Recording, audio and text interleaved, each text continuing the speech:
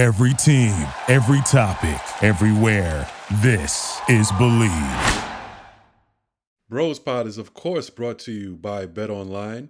BetOnline is back and better than ever. A new web interface for the start of the basketball season and more props, odds, and lines than ever before. BetOnline remains your number one spot for all the basketball and football action this season. Of course, college basketball started this week, so that's even more basketball action for you to take part in. So head to the new updated desktop or mobile website to sign up today and receive your 50% welcome bonus on your first deposit. Just use our promo code BLEAV50, that's BLEAV 50, to receive your bonus.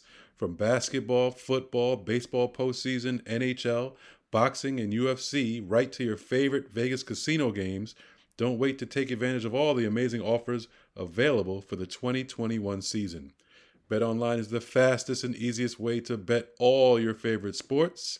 BetOnline, where the game starts.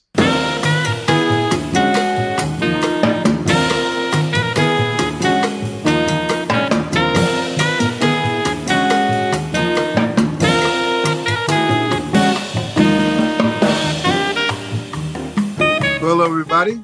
Welcome to another version of Bill Rodenoff Sports. I'm here in an undisclosed location in upstate New York. Really raining out here. I know our guest is, we'll talk about our guest. I don't know when the last time he's seen rain. But here with my friend and my co-host, the great Jamal Murphy, holding it down in Brooklyn. Murph, what's going on? What's up, Bill? Everything's good here. Rainy as well in Brooklyn. It's supposed to rain all day, so this should be fun. Should be a fun day. My son is supposed to have baseball practice, so I might get out of that. You know, November baseball. It's great. Yeah, I don't know. I think they're going to make him play. We'll talk about why. That may be our guest's new book, youth sports. The golden goose. Yeah. Anyway, big industry. Yeah. So I'd like to introduce, we have a great guest, a really good friend, outstanding journalist, author, the great Michael Arkosh.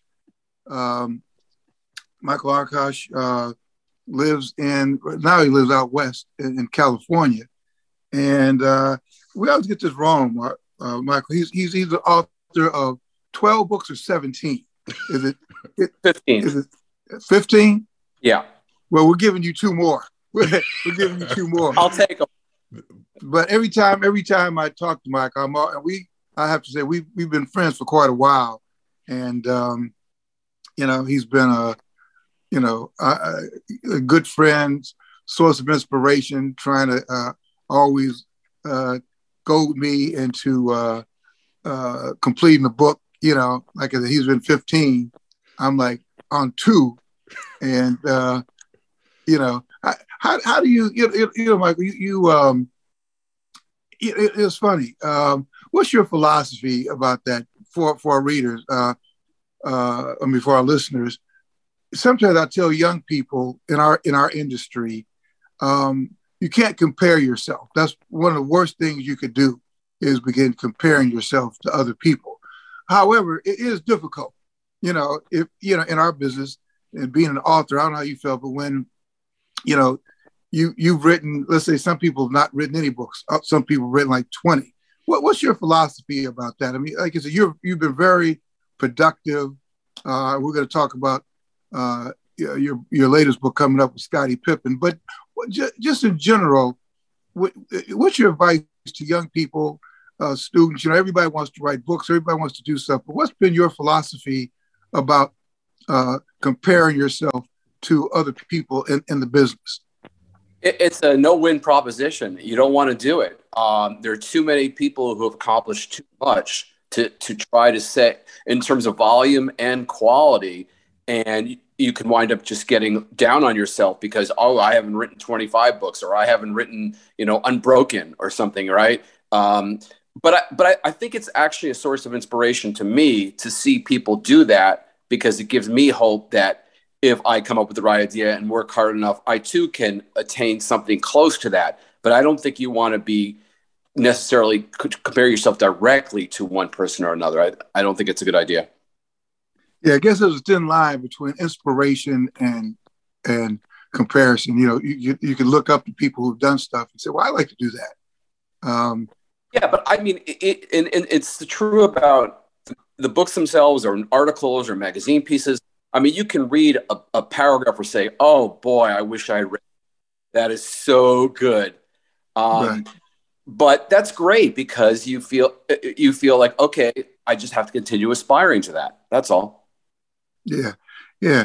So speaking of comparison, I just want to read sort of a list of your subjects. Like I said, your latest book is with Scottie Pippen, which is outstanding, and it just literally came out, right? Finally, Tuesday came out. Yep. Yeah, it came out Tuesday. Your subjects have include you've written about the fight of the century with Muhammad Ali won. In fact, I was doing something on the anniversary of it for ESPN, and I reread it. Just an excellent job. Thank you. Then you've written books with Ray Allen, Sugar Ray Leonard, Kurt Menefee, Tim Allen, Payne Stewart, Lee Steinberg, even Rush Limbaugh, which was, I think, an unauthorized biography. That was definitely unauthorized, yeah. Which we the point to point that out. You've written for Yahoo Sports, the Washington Post. I think we first met when you were writing for the New York Times. You wrote Golf World, People Magazine, the LA Times, Pasadena Star News, Flint Journal. Anything I'm missing? And then, but you just had a remarkable career, man. Just a remarkable career. And I always like to tell the story. We had one conversation, and because with a lot of this, you were doing freelance stuff. But at one point, you made a vow that you decided that you only wanted to do books. And I always thought that was so fascinating. Just kind of repeat how that came along. Like you had this great career as a journalist, knocking out pieces for all these publications.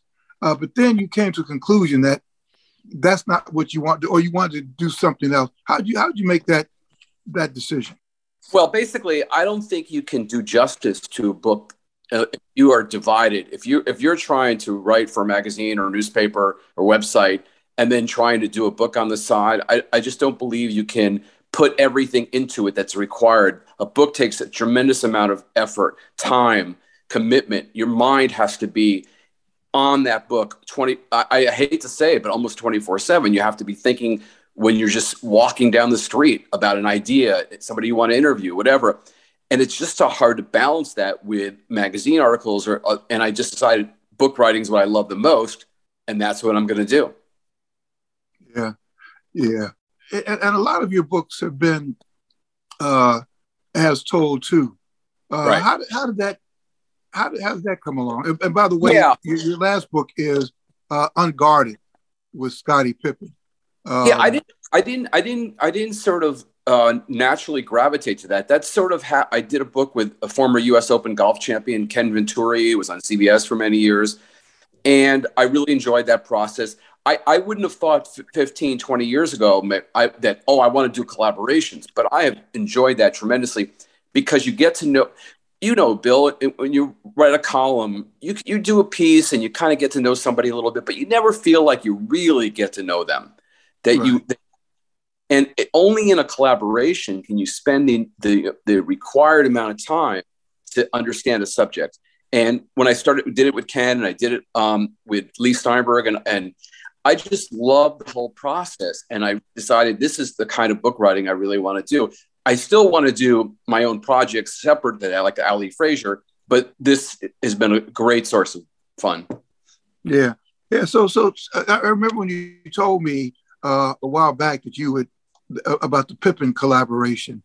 And, I thought that was fascinating. And of course, it's been in the news. It's been in the news for quite a while, the relationship between Pippen and Jordan. Tell me how that came about, and how did you find Pippen to be? Yeah. Basically, my agent and I discussed it one day, and a couple of weeks later, I met Scotty at a restaurant in Beverly Hills, and we had about 3 or 4 more meetings where we just talked. I had the tape recorder on, but we just chatted about his career, his life. And for me, that part of the process was, is this someone I want to get to know? Is this someone I want to spend time with? Because if it's not someone that I get along with, a year and a half is a long time to try to see the person and be able to tell that person's story. But I knew pretty quickly this is someone I really wanted to work with. His candor, his decency, his integrity, all that came out very early. So we met about 3 or 4 times, and then I worked on it. Took me months to really put together the proposal I wanted to do. And then once that happened, my agent shopped it around and we got the deal.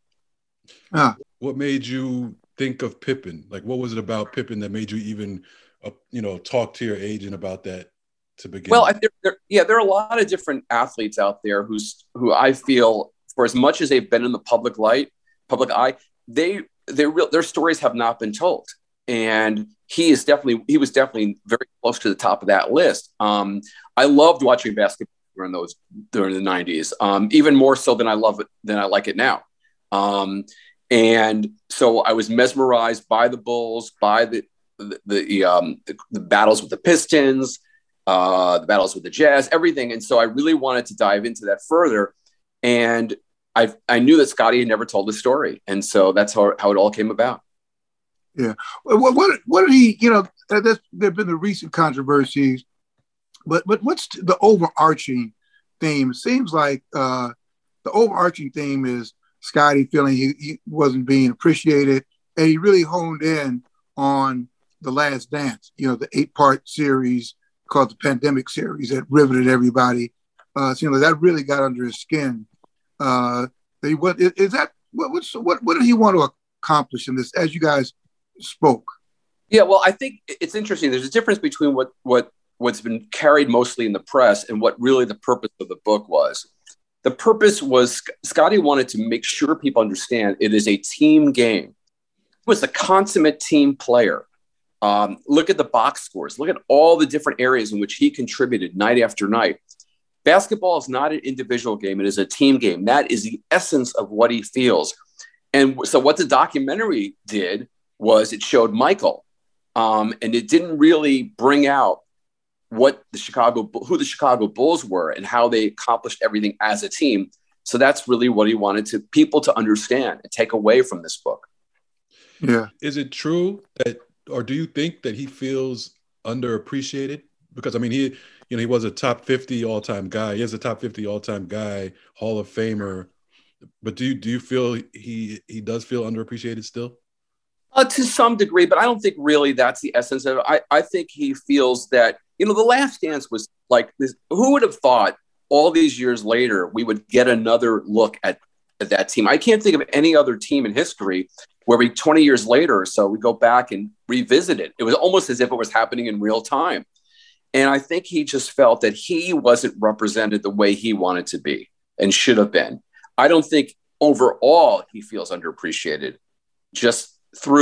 but a lot of people who watch that documentary were too young to see the Bulls in live in real time. So that's the impression that they got, I think. Yeah. Well, that's the whole thing about life in some ways. I remember when Muhammad Ali, when they were doing the Muhammad Ali museum, and I walked through it. And, as a journalist, I was thinking, what? Every person should have their own museum, because that's how you tell your story. That's your reality. You choose what you put in your museum. And I guess that's sort of what Pippen was about. I just think that the way the media is, where athletes are difficult, it's more difficult to get an athlete. You got the layers of people you have to go through. And a lot of them want to tell their stories in a like a Players Tribune or something where they don't have to be accountable to things. And I think it's important that athletes have that forum. Because if you don't tell your story your way, then you have to just depend on how others tell it. And I think Scotty wanted to make sure he got a chance to tell it his way. Mm-hmm. Right. Now, when you guys started this, was the Last Dance going on? Was this post Last Dance or during Last Dance? We had actually started it right before the Last Dance. That must have been fascinating. Yeah, we just before. And yeah, it was really interesting because we had just talked a little bit, and then the Last Dance comes out. So then it certainly brought a whole new narrative to what we were talking about. No question. Well, what did you think about it? What did you think about? And again, you were born in Albany. You're a New York person. Right. Probably like maybe you're a mercenary sports writer with no allegiances except to the project at hand. Yeah. Exactly. But what as the Last Dance unfolded, what was your thoughts about it? I don't know what you thought about Jordan going into this or about Pippen going into this, but what were your thoughts with each episode? Well, I definitely realized pretty early on that it was more of a Jordan documentary than an examination of the whole Bulls. And I was zeroing in on Scotty, no question. I was just watching every moment that he was on to try to figure out, what does this mean? How do I now approach him about these issues? The quality, I mean, what they were able to bring out, the story, from the way they told the story was fascinating in so many levels. And for me, again, it was just, what does this mean about Scotty? That's what I was caring. When you have to have this kind of tunnel vision when you work on a book, you have to really focus that way, and I was able to do that. What was your take on the media? We've mentioned the media a couple of times here, and the way they go about it, and the way they framed the story, and even the response to the documentary. What did you make of the way the media framed, how Jordan and Pippen in the documentary? Oh, how they framed it back last year when it was coming out? You mean? Yeah, when the documentary was out, like in terms rehashing everything that happened. Did you feel that Scottie Pippen was being treated fairly by the media in response to the documentary? Yeah, I think some people treated him fairly, some didn't. I think that I don't think they touched upon some of the themes that came out in the book that we worked on in the book, though. I don't believe Scotty, if I'm not mistaken, did any interviews regarding the documentary. I think certain things were alleged to what he felt through other people. But I mean, it was incredible. It was really well done. I mean, nobody can dispute that. But again, a documentary, it's supposed to be The Last Dance, which means the 97-98 season. And Scotty felt that. So, for example, why was the 1.8 seconds brought in? Why was all that in 1994? That's not part of The Last Dance. That's one of his points.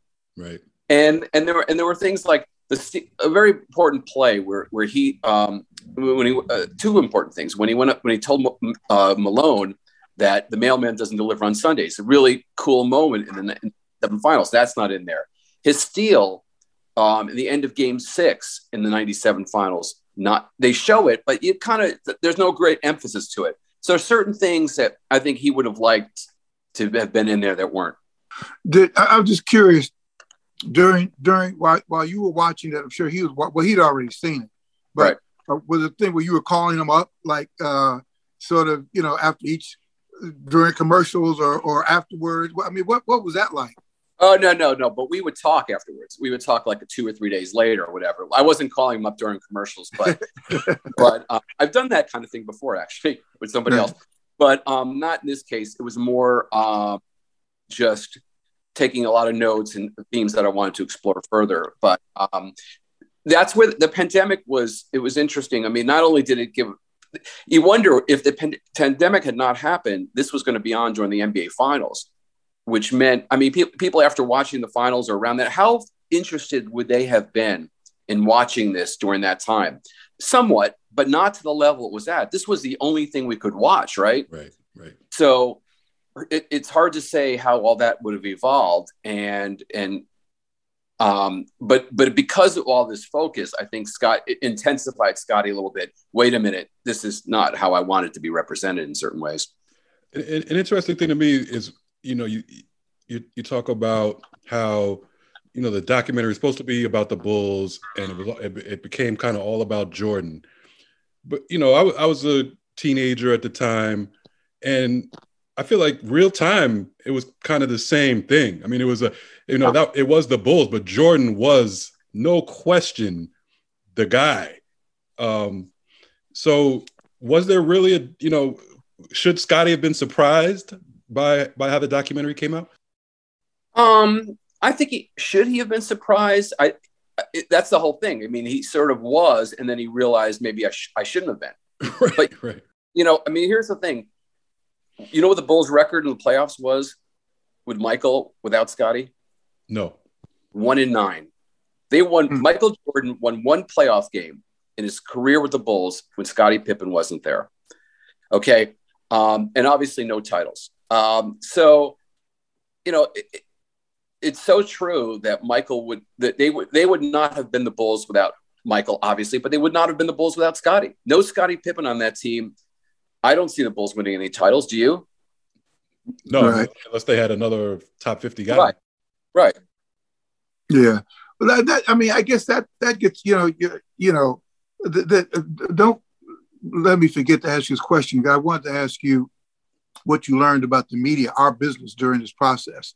But before I get that, but this whole dilemma of being number 2 in a century, you did the fight of the century with Ali and Frazier. And Frazier was kind of in that situation with Ali too. I mean, it's different sports, but in terms of if there had been no Muhammad Ali, Frazier clearly may have been considered the fighter of his century. But if there had been no Ali, there would have been no Frazier, Right. So how do you work with that? When you're dealing with a Jordan, Pippen, Wilt Chamberlain, Bill Russell, we could probably go on and on and on. And although it's a team sport, it's a team sport made up of individuals. So I wonder how a guy and how you as an author and as a cultural critic who's, dealing with this thing with Pippen and Jordan, how do you sort of break the news to both of them? Say, yes, Scottie, you're right. You are underappreciated, but if there's no him, there's no you. And granted, if there's no you, there's no him. But if there's if there's A and A1, Jordan clearly would be A. Well, he understands. Look, and this is throughout the book. He totally understands the greatness of Michael Jordan as a player. I mean, he appreciated that from day one. But I think that we in the media and we as fans get so enamored by who's number 1 that we too often neglect number 2. And you're so right about Frazier. Joe Frazier was an amazing fighter, and he's going to be dwarfed forever by Ali, because Ali was a once in a century type performer, no question about it. But Frazier, that's interesting. I've never made the Frazier Pippen comparison, Bill. I have to think about that. That's really interesting. But maybe I have a special interest in people who are not regarded by many as the number 1 guy. I don't know. Mm-hmm. Yeah. How did you? I know that you got to know Pippen before. How did you come out of this? Is there stuff about him? I know you probably always liked him, or yes. you wouldn't have done it.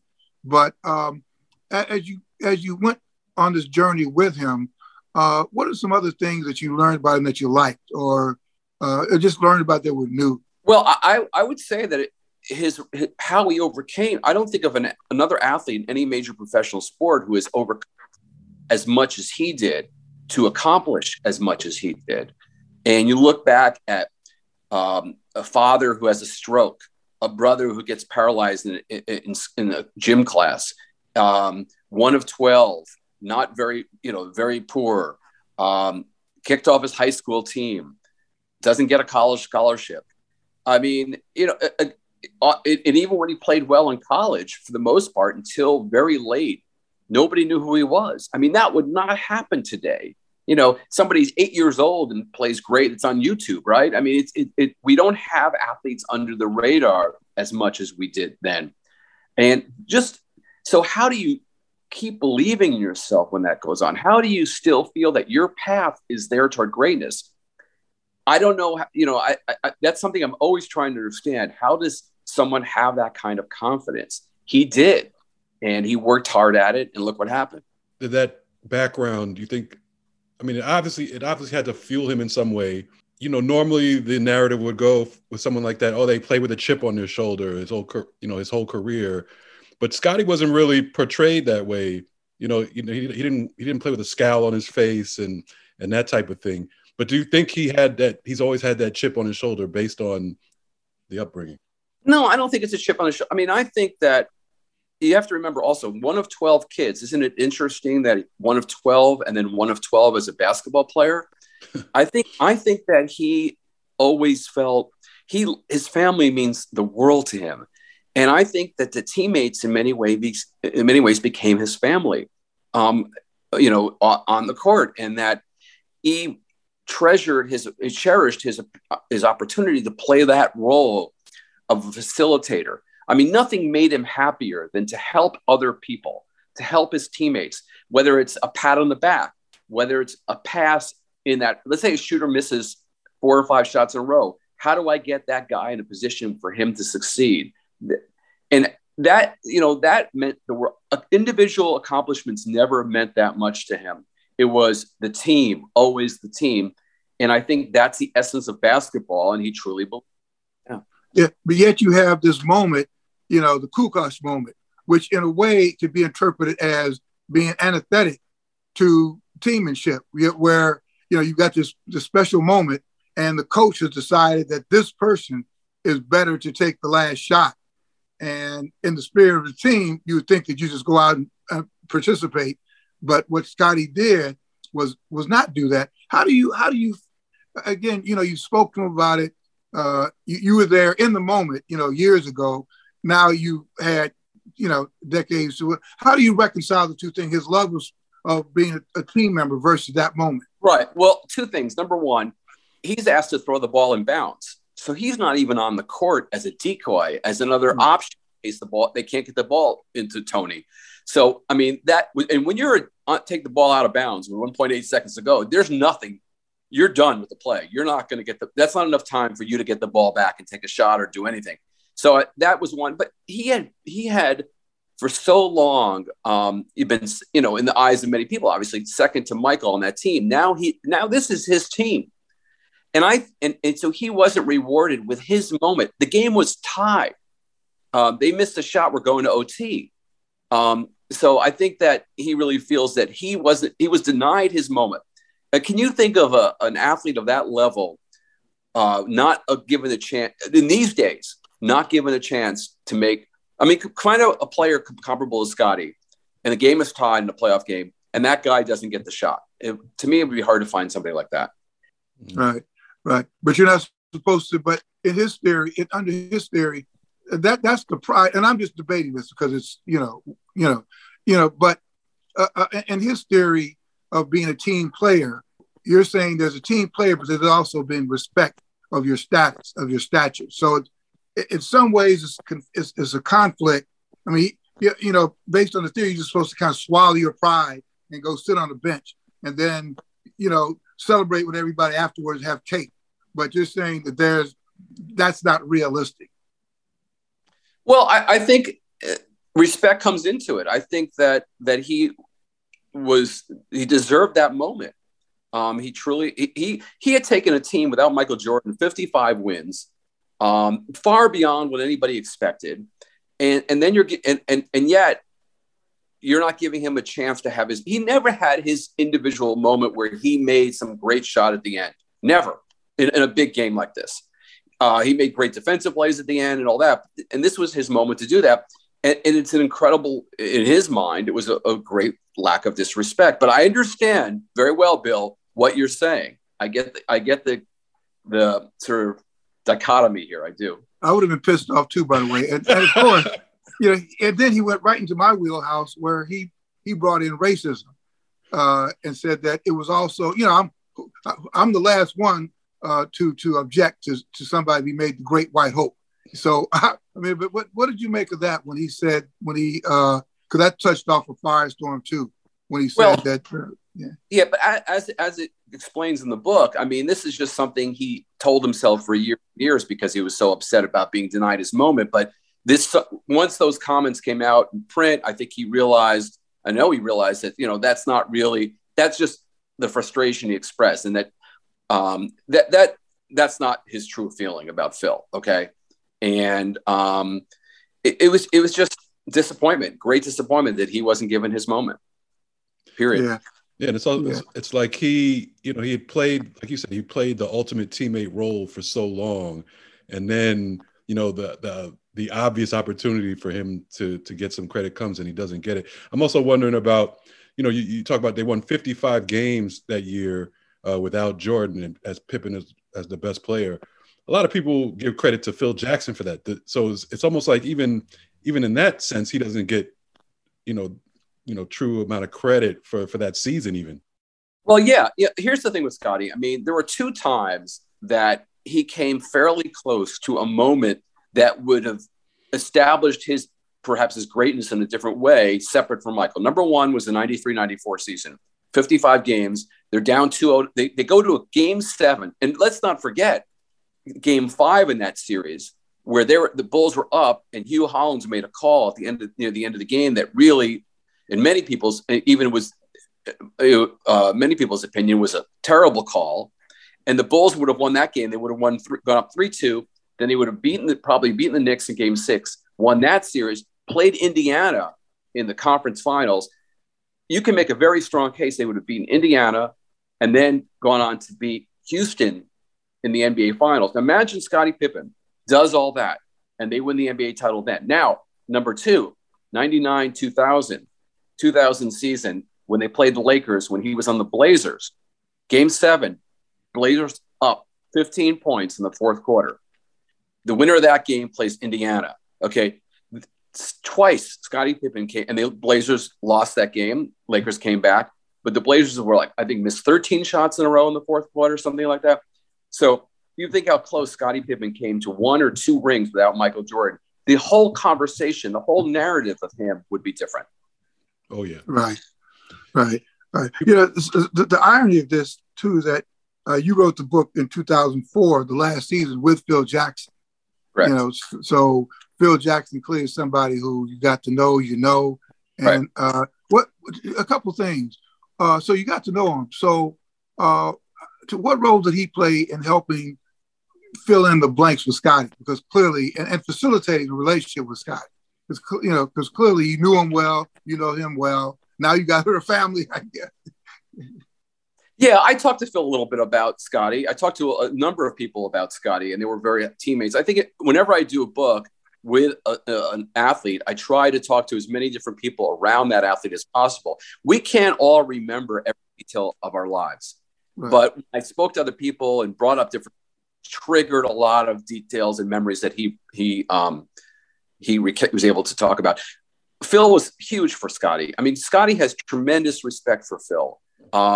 Phil comes in, Scotty, after 2 years with Doug Collins as a coach, and really emphasizes that team with Longotek's winner. All right, emphasizes that team concept that Scotty believed so much in, and that made all the difference in the world to him as an individual and through his career. We talked about obviously the Kukoc shot, 1.8 seconds. The other instance in Pippen's career that always comes up as a negative for him is the 1990 Game 7 Pistons and the migraine. All right. Right. I get migraines, so I know you can't play a basketball game with when that happens. But it just seems like people kind of either portray it as he was just scared or faked it or whatever. So how does he remember that time period and what does he think about the people's reaction to it? Well, I mean, at the time, there were a couple of people in the press who really went after him for that. But this is how he felt. He played 42 minutes in that game, and people came up to him who've had migraines later on and said, how did you stay on the court for 42 minutes? He did his best. This is Game 7, Pistons in Detroit. It's hard to say whether the Bulls would have been able, even with Scotty at 100%, who knows what would have happened. But you're right. It was a real negative and people brought that up. But I think the interesting thing was 2 days later, he basically is back in the weight room, determined to kind of make up and determined to really get the Bulls on track for that title, their first title. And that goes for the whole team, basically. That loss to the Pistons in 1990, in many ways, was the best thing that happened to them, and they wind up winning 3 titles in a row right after that. Right. Yeah. One of the things that I told you, this is reading the book, I've been listening to it. And, it seems as if, I guess it's all of our lives, when you go back and review certain things, what does they say? The moving finger writes and having writ moves on. And, he realized there are a couple of things that happened that he cannot erase, no matter how, one of them was, the migraine game.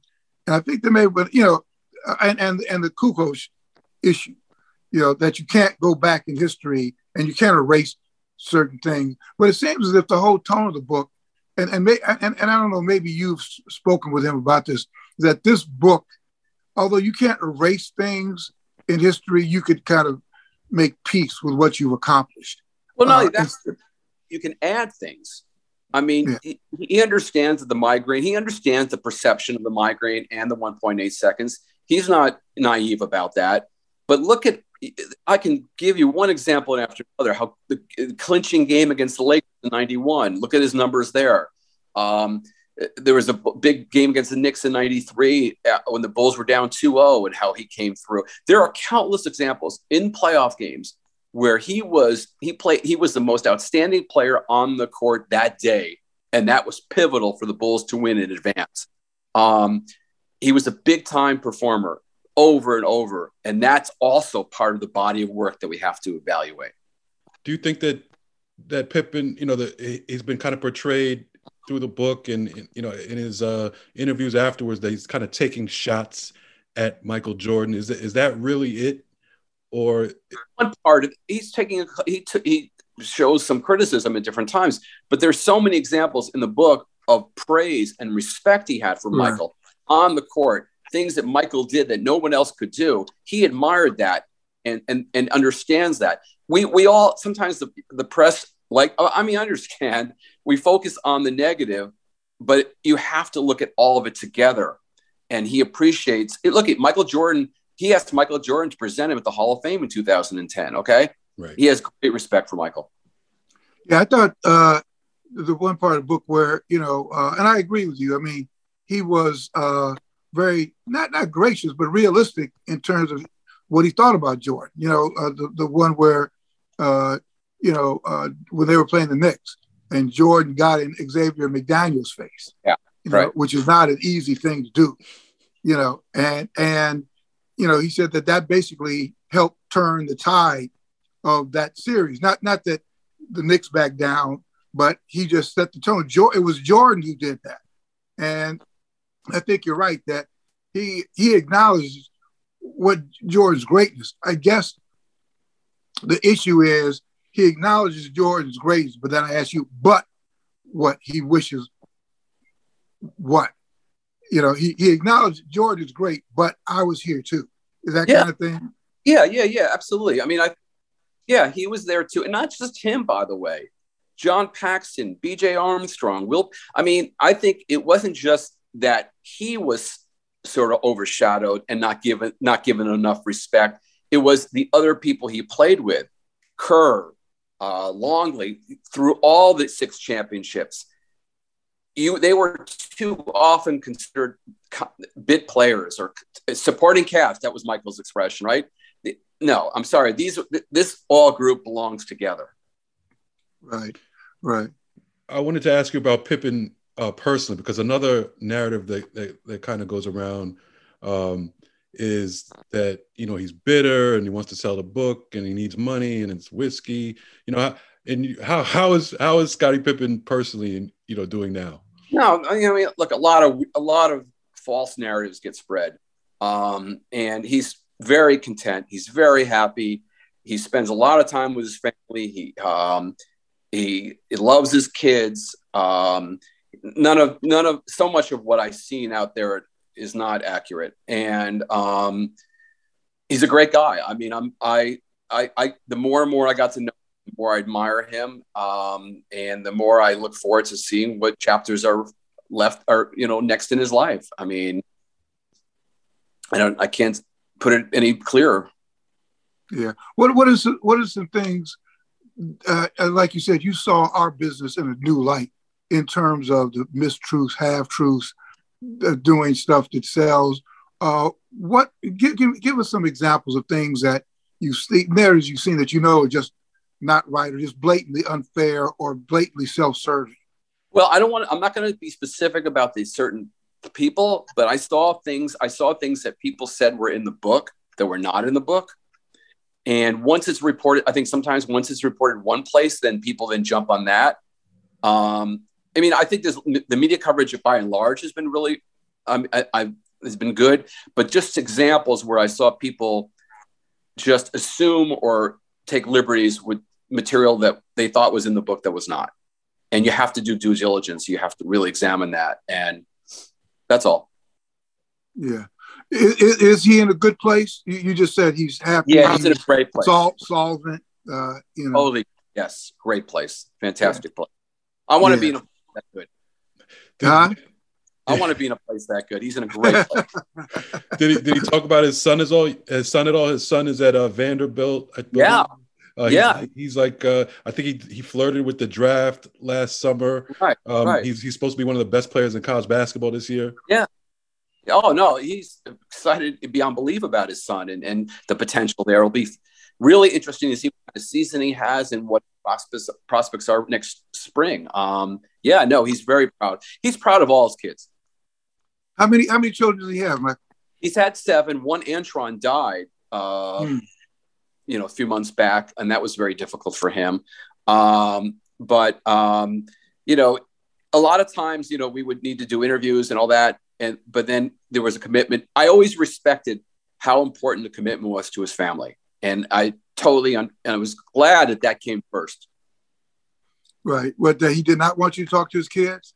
Oh, no, it wasn't that. I'm just saying that, let's say I wanted to interview him on a certain day. No, I have got to be here with my son here. I've got to do something about it. All that. That's great. Fantastic. Absolutely. It's funny. You mentioned his son at Vanderbilt. That may be one area that he'll defeat Michael Jordan, because Jordan, neither of his sons have come close to getting on the stage. So if Pippen's son gets drafted, he say, "I may not beat you in this life. I'll beat you in the next one." That's funny, but I mean, I don't think that's he's not competing against. It wasn't a competition against Michael Jordan. It was a competition. It was just, hey, folks, this generation right now, we were the Chicago Bulls. We were not a one-man operation. And in basketball, look at one-man operate teams do not win in basketball. LeBron, even when Cleveland won, Kyrie Irving hit the key shot, right? When they won it a few years ago. When LeBron basically was one guy, he didn't win a title. He goes to Miami. It just has to be, it's a team game. And I guess that's sort of the irony. Irony is not the correct word, but in our generation where it has to be one guy. Yes, it is a team sport, but we will focus on Lamar Jackson, or we'll focus on LeBron James, where really, that's just what we have to do. And if you just happen to be Scottie Pippen, for example, that's kind of your lot, Well, let me jump on that. We are an individualistic culture. The emphasis is on the individual. When they do promos for Monday Night Football, they don't say the Baltimore Ravens against the Miami Dolphins. They say Lamar Jackson, and they always have to have that individual. We sell individuals more than we sell teams all the time. Right. One last thing for me. Well, the thing that Jordan and Scottie do agree on is their dislike for Isaiah Thomas. They both. And it was interesting to hear, because you do get the sense, I've always got the sense of Scottie, though I haven't really met him, spent time around him, that he is one of those persons who may not hold a grudge or whatever. Even here, I don't know if this book is about a grudge, it's about telling my side of the story. But clearly Isaiah will never be invited to a party. He made it clear that he ain't interested in it, just like his son, who was paralyzed by the bully. So that the bully wanted to, years later come back. He said, "No, I want nothing to do with that." And that's how Scottie is with Isaiah. The door is closed. The train has left the station. Yeah. I mean, and he gives examples of things that Isaiah said or did that support that. I think the Pistons did walking off with that 7.9 seconds left in Game 4 of 1991. Talked about things people have to live with. That part is something that the Pistons have to live with forever, I think. Right. Right. Yeah. Right. And I thought even we've been over this, but the whole thing with Isaiah not being on the dream team was always laid at Michael's feet. But what you clearly with the Sky, it wasn't just Michael. It was a lot of people. It was in the documentary. Chuck Daly. Yeah. Chuck Daly did not come to Isaiah's support like people would have assumed. Yeah. Right. Let me just ask you this. I know you don't want to compare people. You like you said, you've done 15 books and you've done with a lot of individuals. This is an unfair question, but I'm in the media still, so I'll be unfair. But you've dealt with some very fascinating individuals, whether it's Venturi or whether it's Ray Allen, Sugar Ray Leonard was fascinating. I guess it's like asking you, which of your children do you like best? Do you have sort of an all-star list of people if you were going to be on a desert island and you only had room for 3, which 3 would you bring on your deserted island? You're right. I'm not going to answer that question. but I will say this. I have learned great qualities. I have seen greatness up close, and I always try to figure out what do they possess, and I can sort of bring to my own life and the way I treat my family, my friends, and the way I try to achieve things in my professional life. Sacrifice, diligence, dedication, compassion, whatever those qualities are, I have seen those qualities in abundance in all the people that I have interviewed. And that to me means a lot as well. How do I become a better person? Is there a thread that runs through all these people? Like I keep thinking about Sugar Ray and Sacrifice. It's a cliche, but to achieve greatness, you have to sacrifice. It's not natural. It's not automatic. You've got to put in the work, and all of them put in an amazing amount of work from day one. And they didn't relent. They didn't waver. They kept at it. And that's what separates them. There are a lot of great players in sports, even players who are borderline Hall of Famers, who you could probably look at and say they did not achieve as much as they could have. Right. Because were you doing this book when Kobe died? That was February, pre-pandemic, right? Yep. Yes. Just about a month. Okay. So he wouldn't have commented about that. No. I mean, because it didn't really happen. But Scotty has great respect for Kobe. I mean, he really, really admired the way Kobe played and him as a person. Absolutely. Is there anybody in today's NBA that he kind of looks at in terms of like he kind of plays like I did, or I appreciate his game more so because it's kind of how I was on how I played on the court? I seem to recall. I can't think specifically right now, but I mean, there have been times with players like that, team players definitely. But I can't recall exact names right now. Sorry. Yeah, but at different times you say, "Oh, I like the way that guy played that game that night." We talked, but I tried to stay away from that. I really wanted to focus on his time, his games, not what's going on now. But he loves the NBA. So what can I say? Right. Yeah. Our guest has been the great Michael Arkosh, author of 15 books. More, I'm sure, as we speak now. You're getting ready. You've already thought about 16 and 17. Is that correct? That is correct. Can you share? Absolutely not. Just break off a piece and give me one. That's all I ask. All right. Hey, Michael, proud alum. How long you were alum of University of Michigan? Correct. Have you thought of tackling the big NCAA football industrial complex? I would love to do a book related to Michigan at some point, and I've had different ideas. Nothing's happened so far, but yeah, I mean, I remain a Wolverine diehard. I'm still trying to figure out what is necessary for them to get in the college football playoff. Number 6 in both basketball and football right now, by the way. Oh, basketball's looking good. Definitely a feel-good story. Juwan Howard's doing an amazing job. Yeah, that's great. Maybe he'll be the next one. Maybe.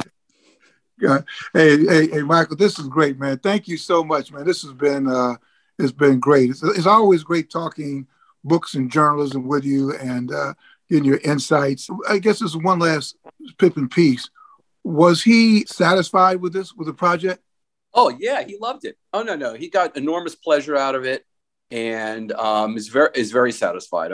And that's always something that I'm checking in on, make sure he's happy. You know, I would send him a chapter here, a chapter there, just to kind of keep things going. And yeah, he's very happy. Right. And I guess that's the difference. I keep saying I'm gonna let you go, but I guess that's the difference between writing a book with somebody and doing what we typically do, as I'll do as a columnist. Rarely, I'll never send somebody. I'll never even tell you. I may at best in my old age, I may say, well, I may tell you how I'm quoting you, but I'm not sending you the whole thing. There's a whole different relationship, right? Oh, wait, have you changed? So you changed that a little bit, where that was an evolution for you in saying that you're going to quote somebody. Would you read the quotes to the person? It depends, but it's case by case. I hate even doing that. I hate even because I feel that it's, if you trust me enough to, but yeah, I maybe once or twice, I'll let them know this is how I'm going to quote you. And particularly if I have an issue, I want to make sure I got the context right, or, but it's a different thing. Where yours, I guess because in a way you're dealing with a partnership with somebody. Oh yeah, it's in no total way. It is a partnership. Absolutely. I mean, I want him to be happy with every single syllable in that book. No question. Right. Yeah. Right. Yeah. Yeah. I mean, even if you have to make a change near the end, I'd call him up and say, okay, if I this to this, and he'd listen, and most of the time say yes, a couple of times say no. Can we do this instead? Oh yeah, absolutely. Did you talk to Jordan about this? No. Did I talk to Jordan? No. Yeah. Would you want to? I didn't see the fact. I don't think it would have really. I think I would have had. How many questions would I have had for him? It would have been endless, and I don't think I would have gotten much time. Really. So right. I guess you could. Thing is, this is Pippen's book. Then you almost get into a back and forth. Which, right. What's the point of getting to a back and forth? Because he's not going to agree with this. No. And by the way, in talking to other people that was such a small part of the process, and that was just sort of. If there was some incident in a certain game and I heard about it, I wanted a different perspective and get more color, then go back to Scotty and ask him, but his, something like that. But it was never, that was just a more minor part of the process. And did Phil ever talk to you on or off the record about the Kukoc episode? Why his rationale, why he did it, why he thought it was better? I did not talk to Phil about the Kukoc incident. No. Maybe you should go call him after we hang up. Yeah. Okay, Bill, I will do that. All right. Hey, the great Michael Arkash. Hey, Mike, you're the best, man. I always appreciate your friendship, and I will be calling you soon. You got it. Take care. Thank you, Michael. Take care, Jamal. Take care. That was a great Michael Arkash. Always love talking with him. So what'd you think? No, it was great. That was great. Got some insight. I feel a little more sympathetic to Pippen after that conversation. Why did you not feel sympathetic toward Pippen? What was your perception of Pippen before? Well, I mean, I don't. It hasn't changed my perception, but it's more like just the fact that he, it was more. The book was more about him telling his side of the story rather than not acknowledging that Jordan was a great player or that Jordan is what drove that Bulls team. It's more like, well, remember, other people played a huge role, and we don't think that that's being recognized, and that's fair. Right. I think in a team sport, that's fair. Right. But what did you think of Pippen? I mean, that he was soft, or that he was. What? Oh no. Well, no. I felt that.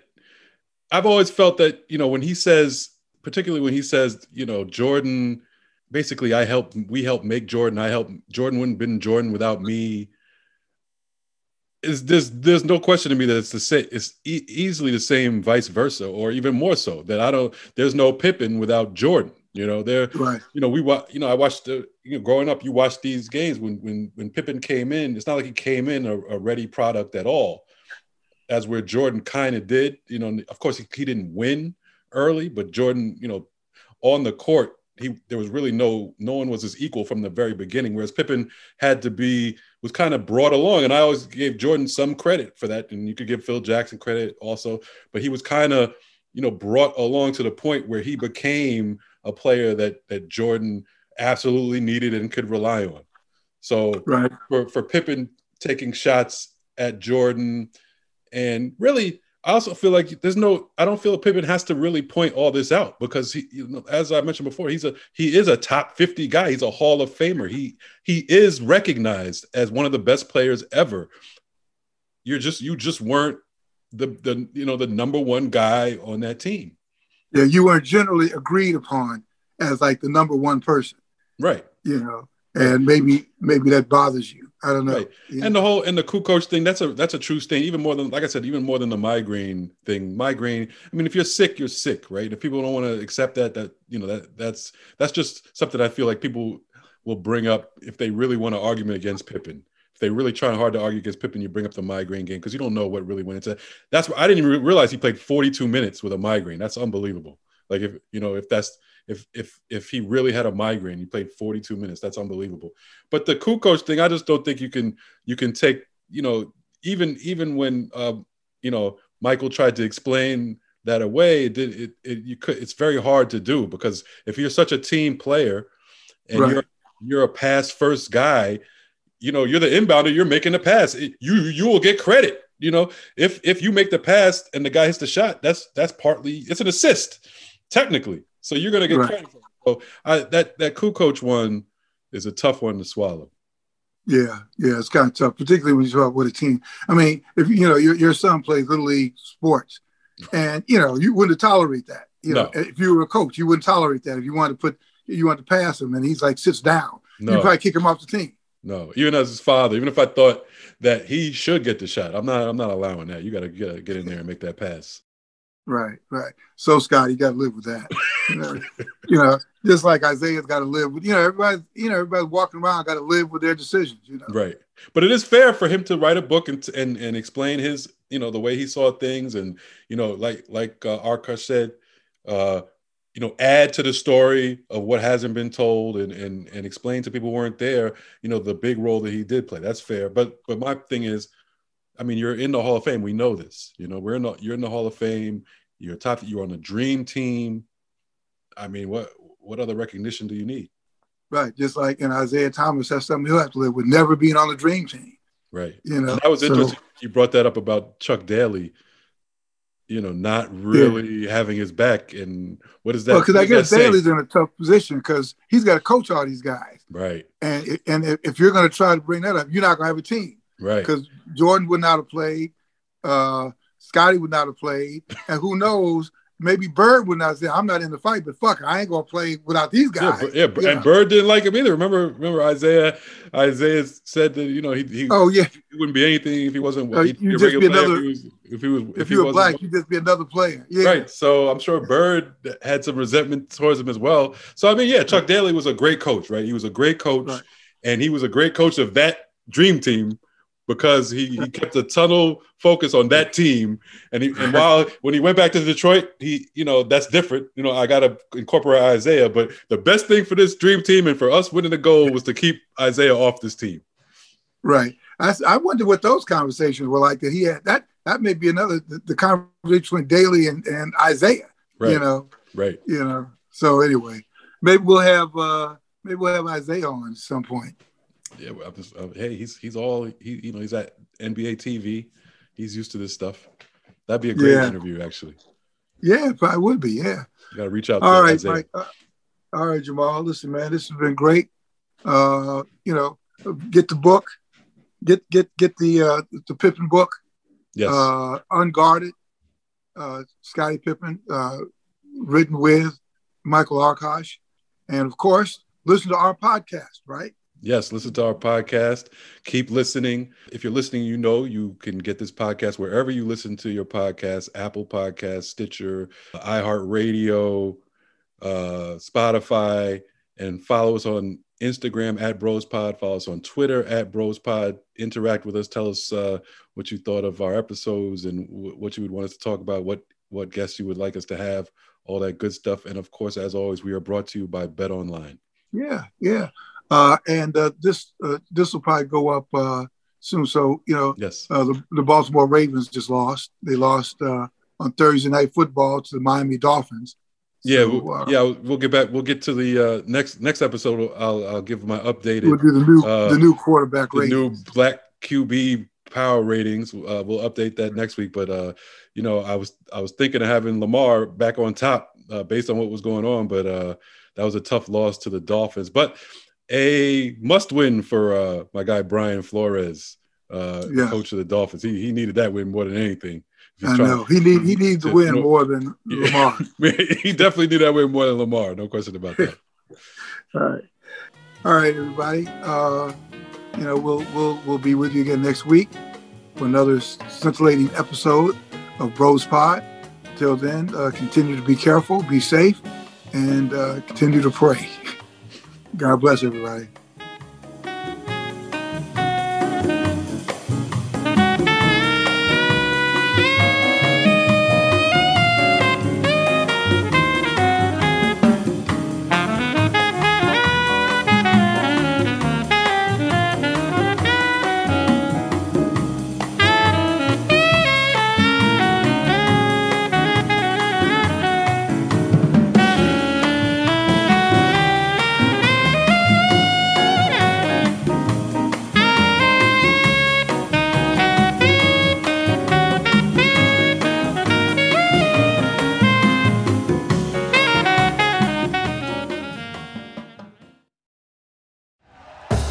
Thank you for listening to Believe.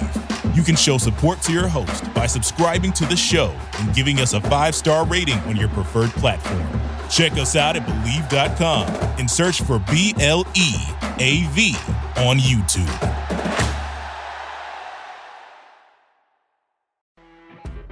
You know when you're listening to a true crime story that has an unbelievable plot twist that makes you stop in your tracks?